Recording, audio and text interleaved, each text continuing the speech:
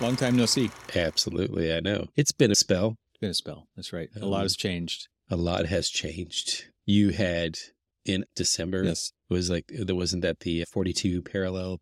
Yeah. 42 north latitude. Yeah. 42 north latitude. But you hadn't officially joined the 42 latitude club. Right. I was temping. Exactly. Van lifing. Exactly. Hashtag van life. You called it van life. I was calling it trailer trash. Whatever. Yeah. Uh, Thanks. But now you're finally, and I know you've been hot at doing a lot of renovations, a lot of moving in and stuff. And so we needed to take this time to just let you get settled. Nothing's been going on in your world either, but oh my God. Yeah. Moving is the absolute worst. And breaking your finger right before you move is actually even Oh my gosh, yes. more worser. So that sucked. And my finger still hasn't healed. Like, it's been 5 months and my finger is still crooked. And I'm kind of resigned to the fact that it's never going to get back to where it was, but I'll make do. I told you what you need to do. What? Tell me again. The Ronnie Lott method. Which is what? So for those of you who may or may not know who Ronnie Lott is a football player who broke his finger. And they basically said, well, we can fix the finger, but you'll be out of football for a while. And he's like, well, what is the solution? That's right. And it's all coming back to me now. And they said, cut it off. And he's like, okay, I'm not missing playing time. That's my choice. Must play football. Must swing hammer. Cut it off. Oh my gosh. Just ridiculous. Some people are really dedicated to their craft, and some people are just tough, man. I'm just a baby, I guess. Yeah, they're way more dedicated. So let's just rewind for a second. First of all, welcome and thank you, everybody, for being patient with us on our new season, which is our 10th season. 10th season, 11th year. That's right. 11th Insanity. year. Yep. Wow. It's insane. Yep. And we're absolutely glad that everybody's here. And so the reason why it's been a while since we've recorded is we're talking about Evan's moving experiences. You're only touching the tip of the iceberg. You've made trips back and forth to California. You're ripping apart your brand new house, brand new to you house. Right. The picture you sent me, it's just like, hey, we just closed. And then the next picture was you ripping walls down to the studs. And yeah, tearing concrete out of the basement floor to find the plumbing and all that good stuff. Oh my. It's funny because I'm pretty sure we didn't take a break when you moved. No, we didn't. Actually. And then when I move, it's like, we're taking 3 or 4 months off. Well, some of us moved to a house that is like, okay, it's good enough for now. Because funny enough, we are only, as of today's recording on the 16th of March, we are actually only 2 months and 4 days away from when I closed on the house. Jeez. So it's been almost a year since I've owned this home. It took us a couple of months back and forth. What is now coming to be one of my regrets is all of the miles that I put on my brand new truck at the time, which no longer is like that. But there was always a home base for me to be able to stop and record. You didn't have that. No, we moved out of our house. And I guess one of the reasons that this took so long is I didn't just move. I didn't have a house. I didn't have a place for a couple of months out of this. And I think the last time that we recorded, I was in my trailer. We were in a campground up here. But that was when we still were deciding where we wanted to be. So we moved out of our house the day before Thanksgiving. It was my birthday. We left with the travel trailer in tow. The U-Haul boxes were about to be picked up. We actually had to leave before they even got picked up. And we were on the phone with them as they picked them up. And they're like, damn, these are heavy. We loaded those things to my the entire brim. life is there. And we even had to have another one delivered emergency style. Like, we're not going to fit it in these 5. We need a 6th one. It was absolutely incredible. And we had another trailer full of stuff that we were going to haul up later. And we had our travel trailer. And we had an extra vehicle that we had to park somewhere. We had 2 extra vehicles we had to park somewhere. The logistics behind this move were crazy. And we were moving 1,000 miles. At least we thought we were moving 1,000 miles. But we were definitely starting to drive 1,000 miles to get to a place where we thought we might look for a place to live because of things that happened during the sale. I don't even remember what I talked about, but our sale didn't go through. We had to relist the house. We had to resell the house. There was a whole bunch of drama in there. And so then we were like, no, we're not going to look and get attached to anything, not knowing if it's actually going to happen, right? Because it didn't happen once. What are the chances it's not going to happen again? It's pretty high, I guess. So right. We drove 1,000 miles, and then that's the last time we recorded. And after that, I think we've been back down to California 3 times, and it's 1,000 miles each direction all 3 times. Actually, I think we flew down once. So it's just been this kind of roller coaster for the past few months. We even lived in my parents' house, who were not there because they were up here in Oregon as well, Pacific Northwesting. And they allowed us to stay in their house. We were there for over a month. It's just like, how did that happen? Goodness. Where did that time go? It was a beautiful time to be in the Palm Springs area. That's for sure. After that, we towed all of our stuff back up here. And then we had to go back down and move my father-in-law, who's moved in with us. We're a multi-generational family now. So there's just been so much involved in the process. It's been absolutely a tireless journey. That's for sure. Right. There are a few parallels between like my move and yours, the back and forth. But in our conversations over the past few months, you took it and just went all in. You said, hold my beer. Oh my gosh. I thought, man, I've been driving back and forth from DC to Detroit every weekend for a couple of months, looking at houses and things like that, and was doing all of that.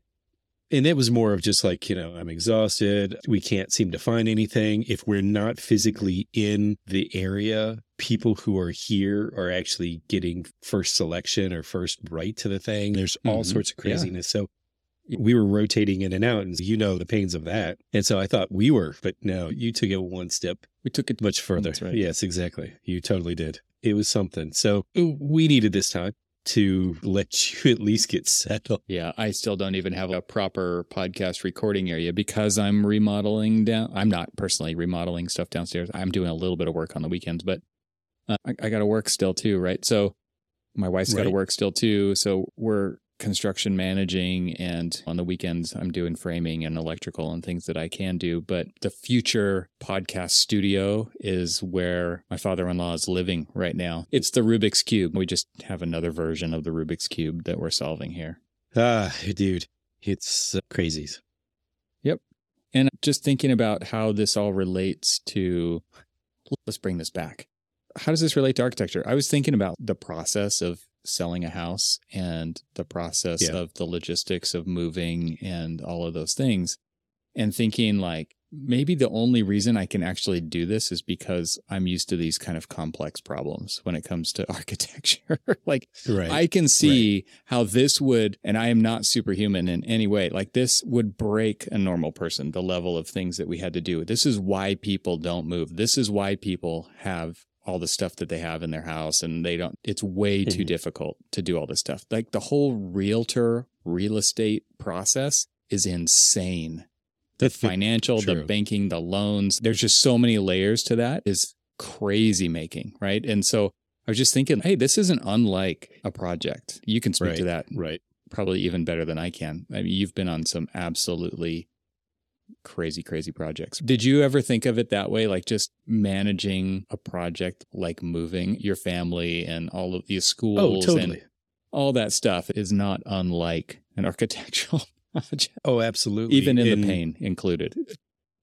I can also say the evolution of, we've moved a lot in my career. We moved a couple of times while we were still in Florida to different areas within Florida. We moved to Maryland. We moved here, but every move has gotten bigger and bigger and bigger. And you can parallel that to my career and even like my family life and my career as it's grown, as it's evolved, as it's gotten bigger and more complex, both my experience and my family life, all of these moves have gotten that way. But with all of that experience that I built up in learning how to manage smaller projects to bigger projects to bigger projects to like these massive projects, if I hadn't gone through a lot of those, especially like this move where I thought, oh yeah, I can drive back and forth. Seriously, I think it was 8 straight weekends I drove back and forth from Detroit to DC. And it's like 9 hours, right? Yeah, it's not a short distance.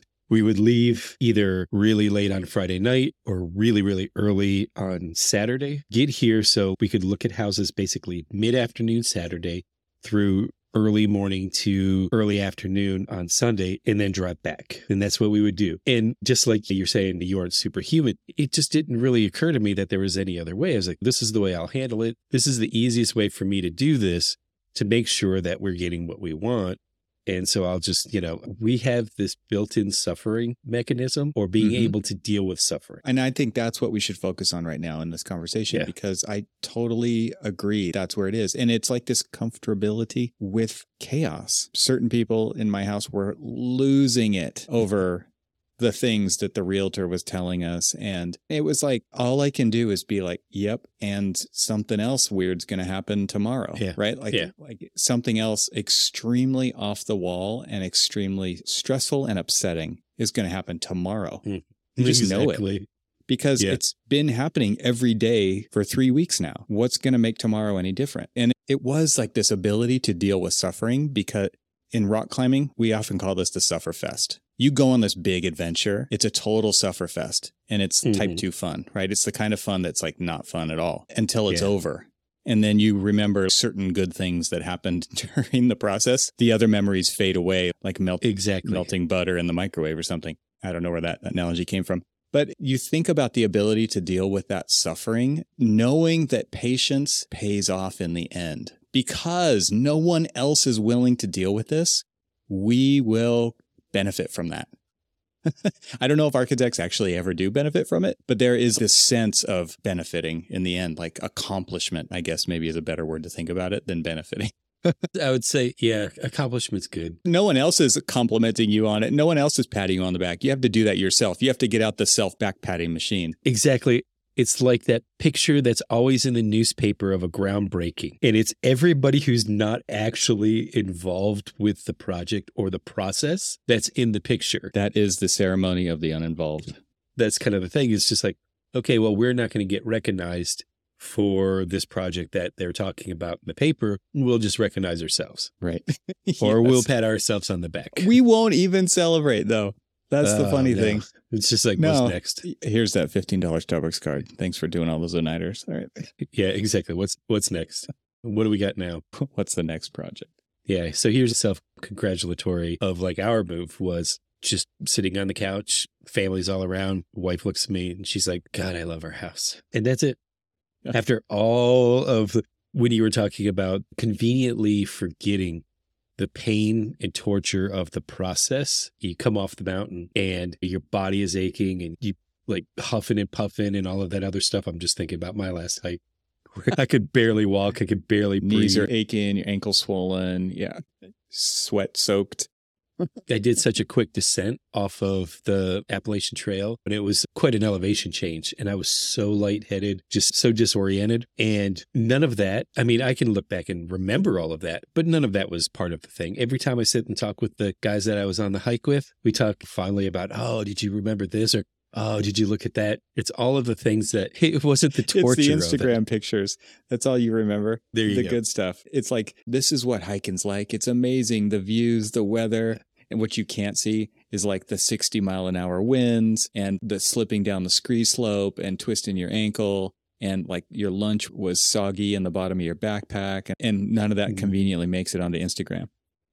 Me learning what an IT band is because I've never heard of such a thing on the human body. There is a point in your life when all of a sudden you learn about IT bands. It's true. Oh my gosh. I have never in my life felt so much pain in my legs before. And they're just like, oh, here's the way you get stretched out. It's just like, shut up. It's just a nice way of saying you're old. Yeah. Pretty much, yes. Yeah. It is interesting to draw the line between these two sufferfests of architecture and moving. But I've had some interesting challenges on the current project that I'm on. And I've talked with people at our office and everything else. And we talked about all these interesting challenges we've had. We'll call it that. And I told them, in my stage of my career, in all of the things that I've gone through, all of the past challenges and trials and tribulations throughout different projects and different ways that we've interacted with clients or the way that certain clients treat you and stuff like that. If it wasn't for all of that, I wouldn't have been able to handle the complexity of this particular project, which is an international project, doing things in metric when I've spent my entire career at Imperial and all of these different little challenges that I faced. And it's only because of all of the experience of all of the other Sufferfests that I've had that's been able to get me through all of the current and potentially future Sufferfests.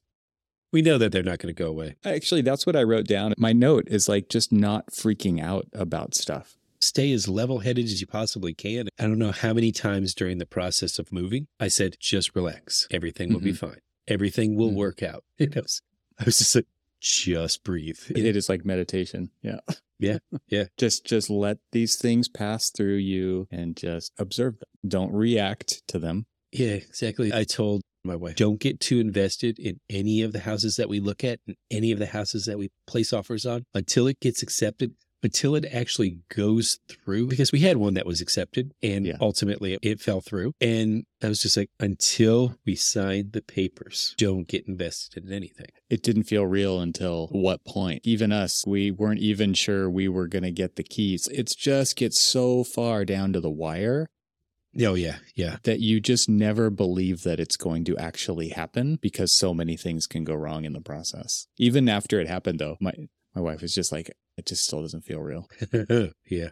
And what made it feel real for us is when, we closed on the house, and then it was still technically about 2 months before we really got all of our stuff to the house. And so at least that night, we all slept on the floor in the house just to kind of like say, okay, it's ours now. And hardwood floors, very, very uncomfortable, woke up in pain. But you know what? It was okay because it was ours. It was your pain. It was our pain. It was our pain caused by our house. Right. That's so funny. We got our keys to the house and we still lived in our trailer for 2 more nights because we had 0 things here. Yeah. It was way more comfortable to sleep in the trailer and to cook in the trailer because we had stuff there than it was to be in the house with absolutely nothing. Have you ripped out your kitchen yet? Not looking forward to that. That will happen at some point. We're thinking about how that's going to work, but we're not committing to anything for at least a year. As I told my wife, we own this now. We can pace ourselves. We don't have to do everything overnight. She wanted let's update this bathroom. It's been a fine working bathroom since 1941. Before you know it, that 10 years will pass and you'll be like, how come we haven't done anything? Hey, I know how it goes. That fancy speckled pink tile. Nice. Yeah. It's beautiful stuff. My house was built and decorated in 1980. It never changed since then. The interesting thing about ours is it's a 1941 house, and were people just shorter because the bathrooms? Some of us still are, Cormac. Yeah, some of you are. So you would have been fine in my bathroom. It's just like when I'm sitting there enjoying a respite, and I'm like, why are my knees hitting the tub? Yeah, kind of small, huh? Kind of small. Well, go back in time and think about the cars of that time. They were enormous. Isn't it weird how different those things are from each other? Can you just imagine how these little people who were living in these little houses were in these big cars just bouncing around as they're turning the corner and floating rolling around like a weeble wobble. Hey, I've got a topic switch for you here. I was enamored with your text message to me the other day. He said, this is engineering birth control. I want you to tell this story about what you've been witnessing. Oh, so another year, another ACE program. And now I'm in a different ACE now, obviously, with ACE Detroit, not ACE Baltimore. Can you just say what ACE is real quick? Not everybody knows that you're not talking about the hardware store right now. So true. ACE is the Architecture, Construction, and Engineering Mentoring Program. And basically it gives high school students from freshman to senior an opportunity, if they're interested in the AEC industry, kind of a peek into what the industry is. And they always do it based on doing a project. It's usually a hypothetical project, but a lot of times it's rooted in one of the mentors or one of the board of directors of that particular ACE program says, hey, we just finished up this project. It might be something good for the kids to do a group project based around this kind of thing.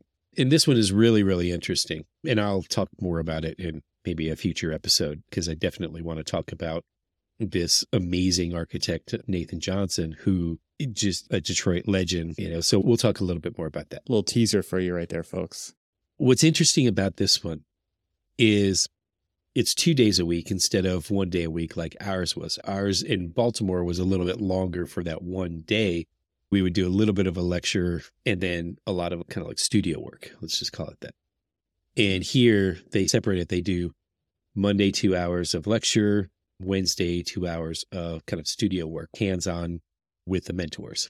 So the project that they're working on, it's a really interesting project. But we have these lectures, and these lectures are interesting. They're informative. They are experience-packed, but they are way over the head of these kids. And mandatory, the lectures are virtual, and then we meet in person. Which, by the way, another side note is I'll talk a little bit further about this local university here called Lawrence Tech, which is amazing. Most people have never heard of it, but the premise behind it and everything else is just incredible. But it's a side note. Teaser number 2. So everybody has to keep their camera on. And so I'm just watching the look on the kids' faces as they're talking. Now they're frantically taking down notes and things like that. And because periodically they'll stop and they'll ask questions. It's just like, okay, what makes up concrete? And it's like that. Those are the easy ones. But we just recently had one, which was MEP, which was a fantastic lecture for people in my position. You know, it was interesting to listen to this engineer. Give a summary of your position compared to someone in ACE mentoring.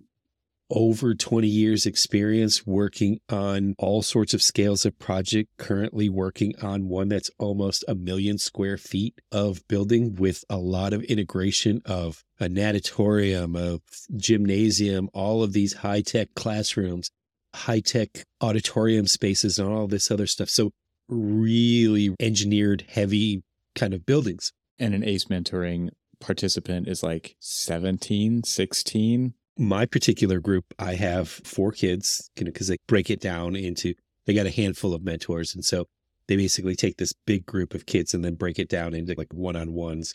And so I've got 4 kids. I have a freshman, sophomore, junior, and senior. The senior, she is very interested in architecture. And so she's very interested in staying really active with it. I look over at the screen to my freshman, and my freshman's kind of glazing over. He's trying to pay attention. I can only imagine the topics being discussed by an MEP over Zoom to this group of high schoolers, because I think part of the thing here is reading the room, right? Like knowing the audience. They were talking about backflow preventers. Why? Why are we talking about backflow preventers with a freshman in high school? This is the same reason we don't talk about business, and we don't talk about so many things in architecture school. We don't talk about specifications, right? Because you want those students to come back. And this is your comment, right? This is about engineering birth control. You're witnessing engineering birth control happen in real time. Totally. Look, I have a freshman that lives in my house, and there's a lot of times where I'll just go off on some tangent and start talking about things that I was dealing with during the day and all this other stuff. And I'll look over at my daughter and I'll see her glazing over, and I'll acknowledge it. I'll say, thanks for listening to me. I know you're not paying attention. I know you don't care what I'm saying.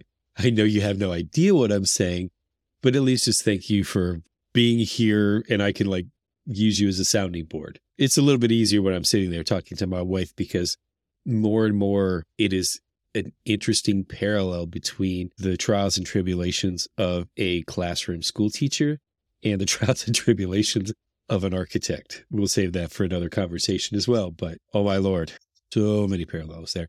But we've had all of these different lectures, and they are interesting information and experience-packed lectures. And there are some where I've been delightfully impressed with how they were paying attention, at least regurgitating the information that they heard and they wrote down. Not that they understand what it all meant, but when you're talking through like mechanical systems and you're showing chart on how you size mechanical equipment, again, freshman in high school, really? Why are we showing this?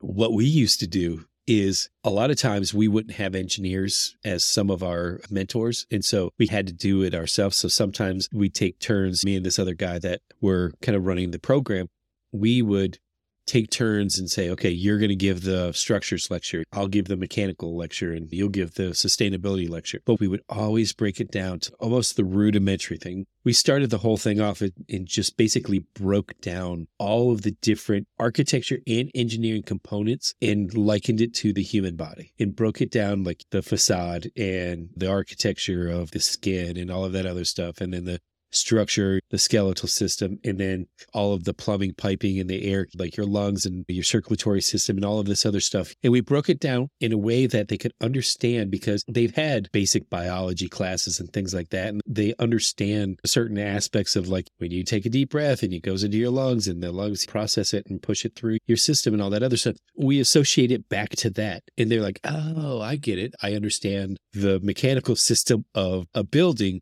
is very similar to the human body. This is how we got them to understand just the basics of all of these different engineering principles. We didn't want to or need to. Now, I'm going to throw a big, huge disclaimer in there. There's a big difference between the ACE Baltimore program and the ACE Detroit. Where am I at? Detroit, where these kids actually earn college credits, which is amazing. I absolutely love that idea. And so after they've gone through a couple of years of this and completed it, they can earn, I'm not sure up to however, but I think you can at least earn 3 during this process. So it's a good deal for them, right? Yeah, right. So I can understand why it's a little bit more rigorous than ours was. We basically gave them the opportunity. 1, we gave them experience. 2, we gave them a resume padding or resume builder for things. We gave them good experience when it came to things like presentations and stuff like that. And the seniors would always be able to compete for and potentially earn scholarships. So a little trade-off here and there. One earns college credits, one earns a scholarship. But yeah, I was so baffled at why it was literally geared towards if you had a lunch and learn by a mechanical engineer who came in and they were wanting to talk to you about partnering up with them. And they would go through like their vast experience and their team formations. And like if we're looking for high performance buildings and we want to hire the right engineer, they'll come in and they'll talk about all sorts of metrics to get to a high performance building. What they can add to the project to make it even better, right? Exactly. And those are the things that we would expect them to come into our office filled with architectural professionals wanting to hear a lot of mumbo jumbo about mechanical engineering. It's the dog and pony show. That's what they used to call it, at least. Yeah, exactly. Not a freshman in high school. Well, and not about duct sizing. And not about duct sizing. Not about the minutia of the job, but what makes a healthy building? How is a building like a human being? These are kind of living, breathing things. There's so many opportunities there. We would always begin each of those sections of instruction. We would always use those as a way to basically say, okay, as an architect, your schooling can range from a 4-year degree that then transitions into a 2-year master's. We basically explain to them what an architect does, but then also what's the schooling behind becoming an architect. How to get there. Exactly. And then what it means to get your license and all that other stuff. All of that, because I don't know about you, but you don't become an architect overnight right after you graduate college, although now it's becoming a little bit more prevalent that there is those paths. But when we were doing this, you were probably like at year 6, year 7 when you were starting to get licensed, right? But people don't know these things and aren't really ever told those things. It's just like the Army recruiter. If they would have told me all of the different things that I would have been doing when I was in the Army, would I have done it? We can argue yes, no, or whatever, but wouldn't it be good if you just had the information about what you're actually going to be doing before you actually do it so you can understand the commitment that it takes? Because there's a lot of people who graduate from architecture school that I've seen leave the profession because they never really understood the level of commitment that it takes to be an architect. And it goes back to that whole sufferfest that we were talking about. Nobody really understands. If we were truthful about, okay, this is what you're going to do, how many people would actually go through that process of doing it? Yeah, that's a good question. I'm not trying to be mean about it. I'm not trying to like say, do you have what it takes to be an architect? It's more of, do you have the truth of what it is like to be an architect? All of the different phases of your experience as you move through and become, I hate to say it, ready for retirement.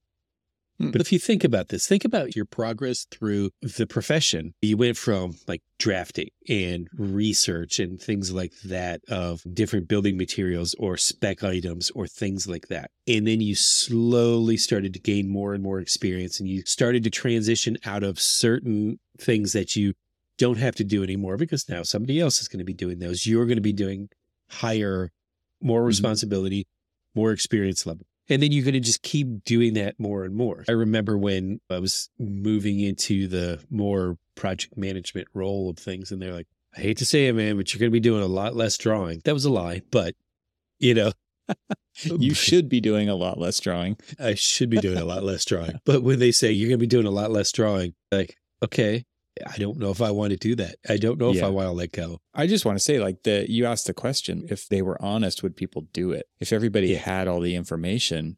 And I think that is something that architecture has to deal with, because I think you're right. I think a lot of people wouldn't do it if they knew what the commitment actually was. And it's not like there's one story either. There's not just one story of what it takes to become an architect. It's different for a lot of different people. Oh, yeah. The other thing that I want to add to that is that Jody, Coffee with an Architect on Twitter, posted a tweet the other day. It said, Buddy Jody Brown? Yeah, Jody Brown. He said, I'm trying to think of exactly how he stated it, but I just can't pull it up. But it's like, what's a good memory from when you were a young architect? And my response was like, under 50, what do we consider a young architect? Because it does take so long to do all these things. Like you said, you don't even really start to think about licensure. This is averages and generalities, right? But it's like 7 years. I didn't get licensed for 17 years after I graduated.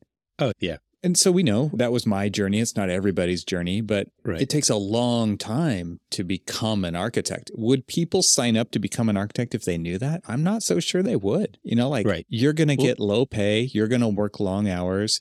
And you're serving humanity, by the way. You're protecting the health, safety, and welfare of the general public with the projects you work on.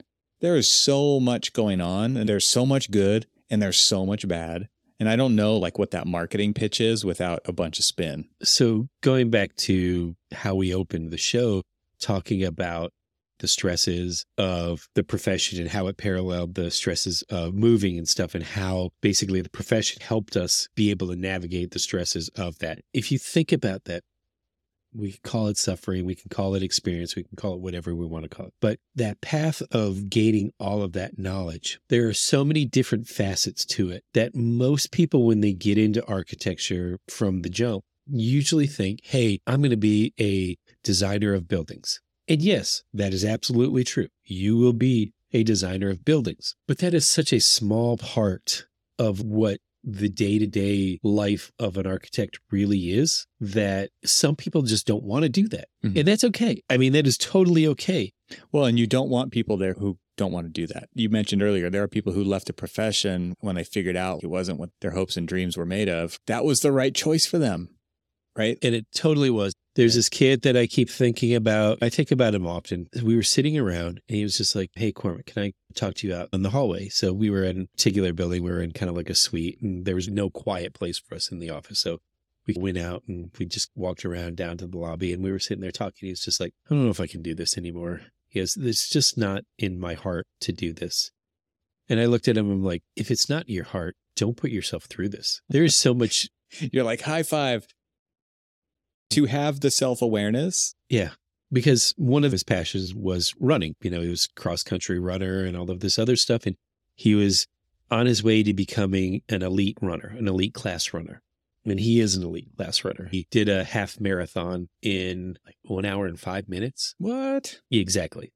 I don't know anything about marathons, but I know that that's ridiculous. Looking at his numbers, when he set his personal record, that was on par with what people were qualifying for the Olympics. That's how good it was. And he's still that good. But now he's like a track coach, and he's a professional trainer and all of this other stuff. And that was where his passion was. His passion wasn't coming in every day doing drafting work and getting yelled at by a PM who was a disgruntled PM and all of this other stuff. And he went through all of this architecture school and he was taking tests. He completed all of his hours and everything. And it was sent down for his AREs, taking the tests. And he was just like, I don't think I can do this. I don't think I want to do this. I don't think I have it in me to put myself through this for the rest of my life. Yeah, it's hard to say. And he made that choice. But the question is, would he put himself through all of that? For him was torture if he was told the truth about what architects really do. I always also get back to another experience of this one girl fresh out of school. One of my things that I love to do is take new grads and take them out onto the job site so that they can kind of understand and see this is what you're drawing. You're not drawing just for paper's sake. You're not drawing to look at a pretty picture on your computer screen. You're actually drawing a building. You don't see it now, but you will see it later. And you need to understand like that line means that beam and all these other things. You need to understand that because that to me establishes a level of care that hopefully you will continue to develop in your career. And as we were leaving, we had spent the entire day out on the job site. And we went through the OAC meetings, the owner, architect, contractor meetings. We went to the job site. We did some pay application reviews. We did all of these different things. And I just wanted her to see all of the different things that you have to deal with. Once the drawing is done, the job isn't done. And I wanted her to see all of these things. As we're leaving the site, she's exhausted. I'm exhausted. She's like, I had no idea architecture was more management than anything else. I'm like, exactly. Now, she is a licensed architect, but she does not work for an architect. She actually works for a construction management company. As of now, she actually left the architecture profession, still trying to make a decision whether or not she wanted to go and finish up her master's degree in architecture, which she ended up doing, and she ended up getting her license. But she still works for the same company that she left architecture for as a construction manager. And now she's probably a senior PM now. But it is really interesting that she saw all of the management, but she also saw both sides of things. And she wasn't necessarily in it for, let me go design the buildings and stuff. She was more on the technical side or the construction side of things. And so she found a pathway for her in architecture that was architecture adjacent, or is still, I would say architect adjacent. But it was, again, interesting that would she have gone through the path of architecture school if she knew where she was going to end up, or would she have gone to get a degree in construction management or something like that? So that always leads me back to, are we doing our future profession a disservice by not framing school closer to the profession? And I understand like what the process of what they teach in school is, critical thinking and all that other stuff, but professional practice and construction management, construction administration, all of those things that are part of our day-to-day life, they're so blushed over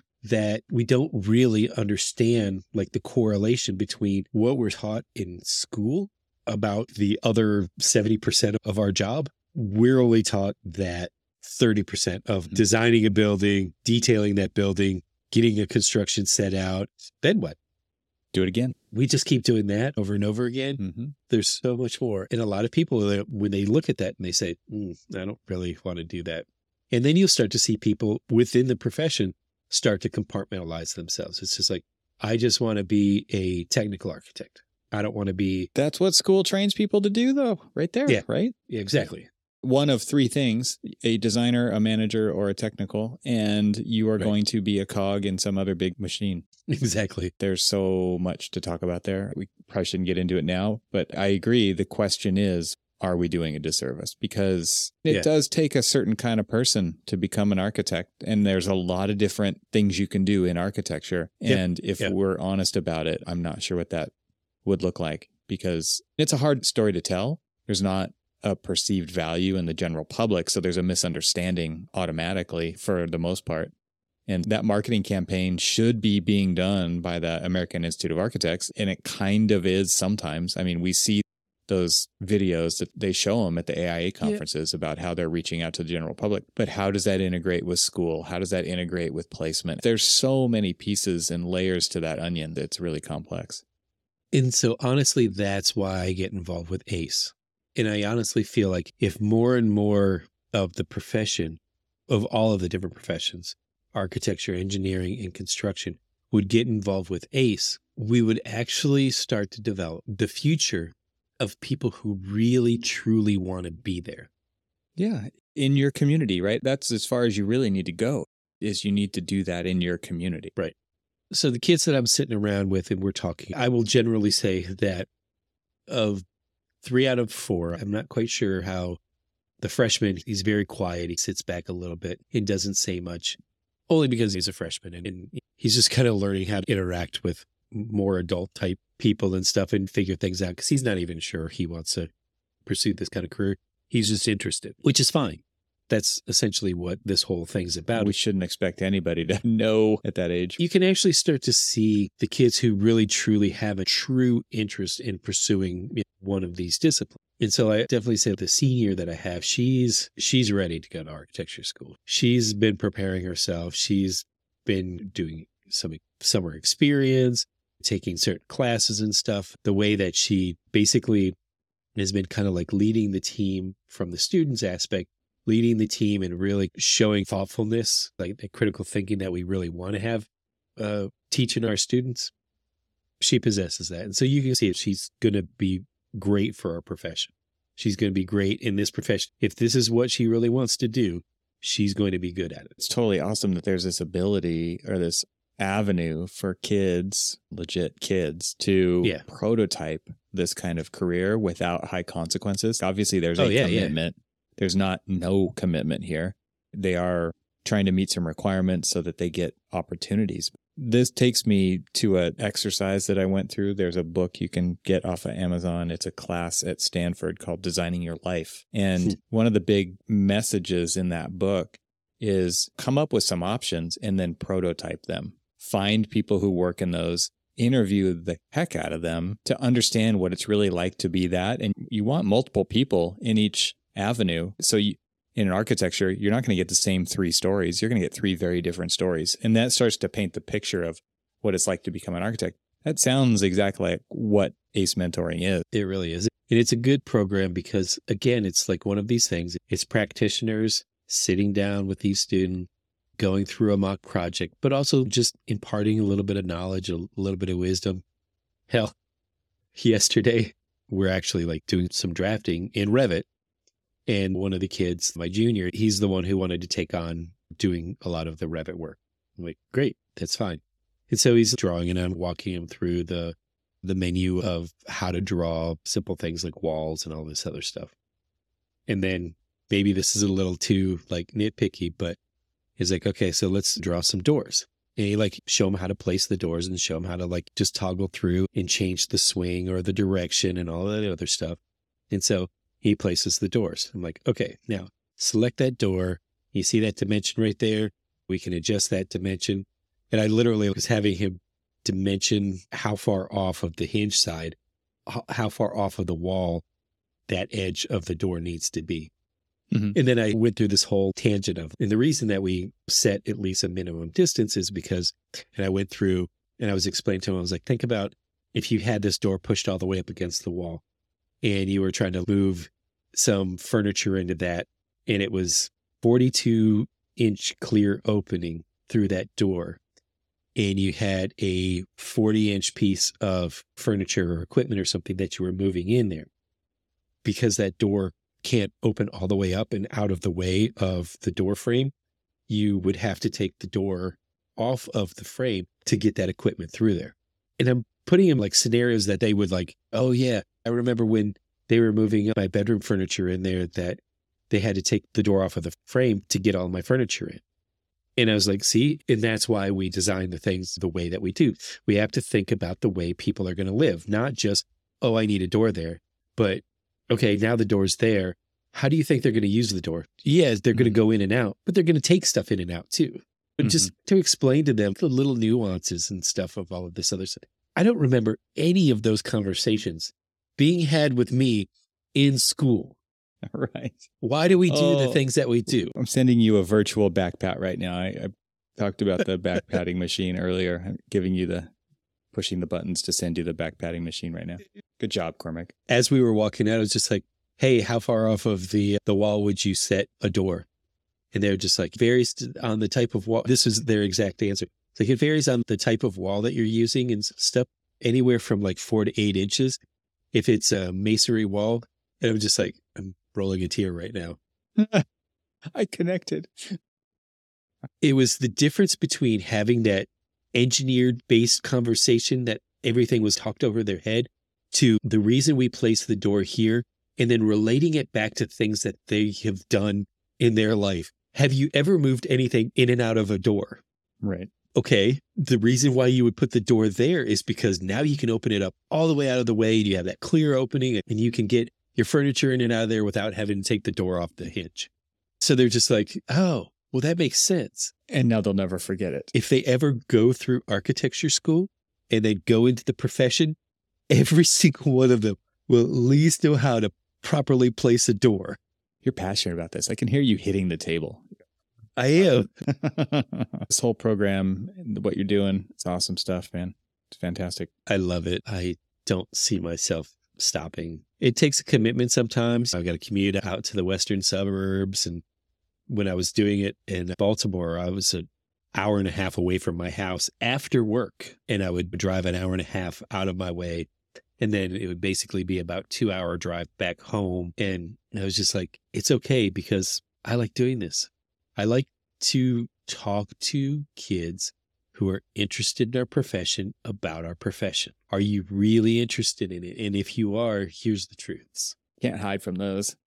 Well, so there was a kid in one of my years who he was really interested, and he kind of took on the role of the contractor, and they had to do things like a schedule of your construction schedule. And they also had to do a basic budget, real simple stuff. And most of it was based sort of on some experience that was explained to them from the contractor mentors and things like that.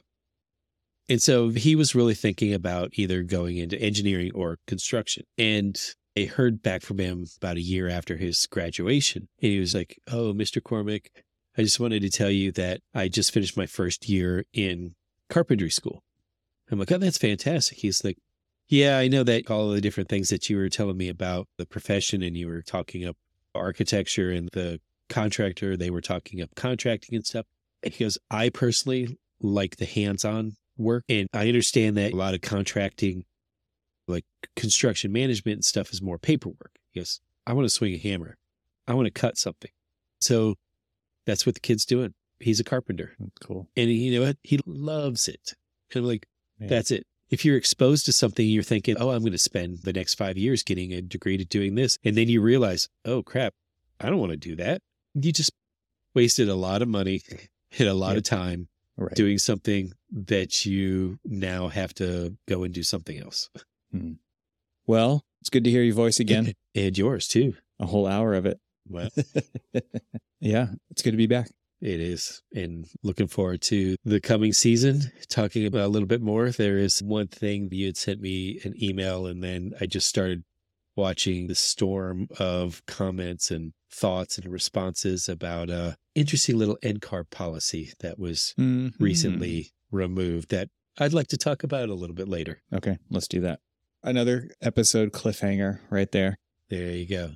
All right, Cormac, talk to you soon. All right. See you, everybody.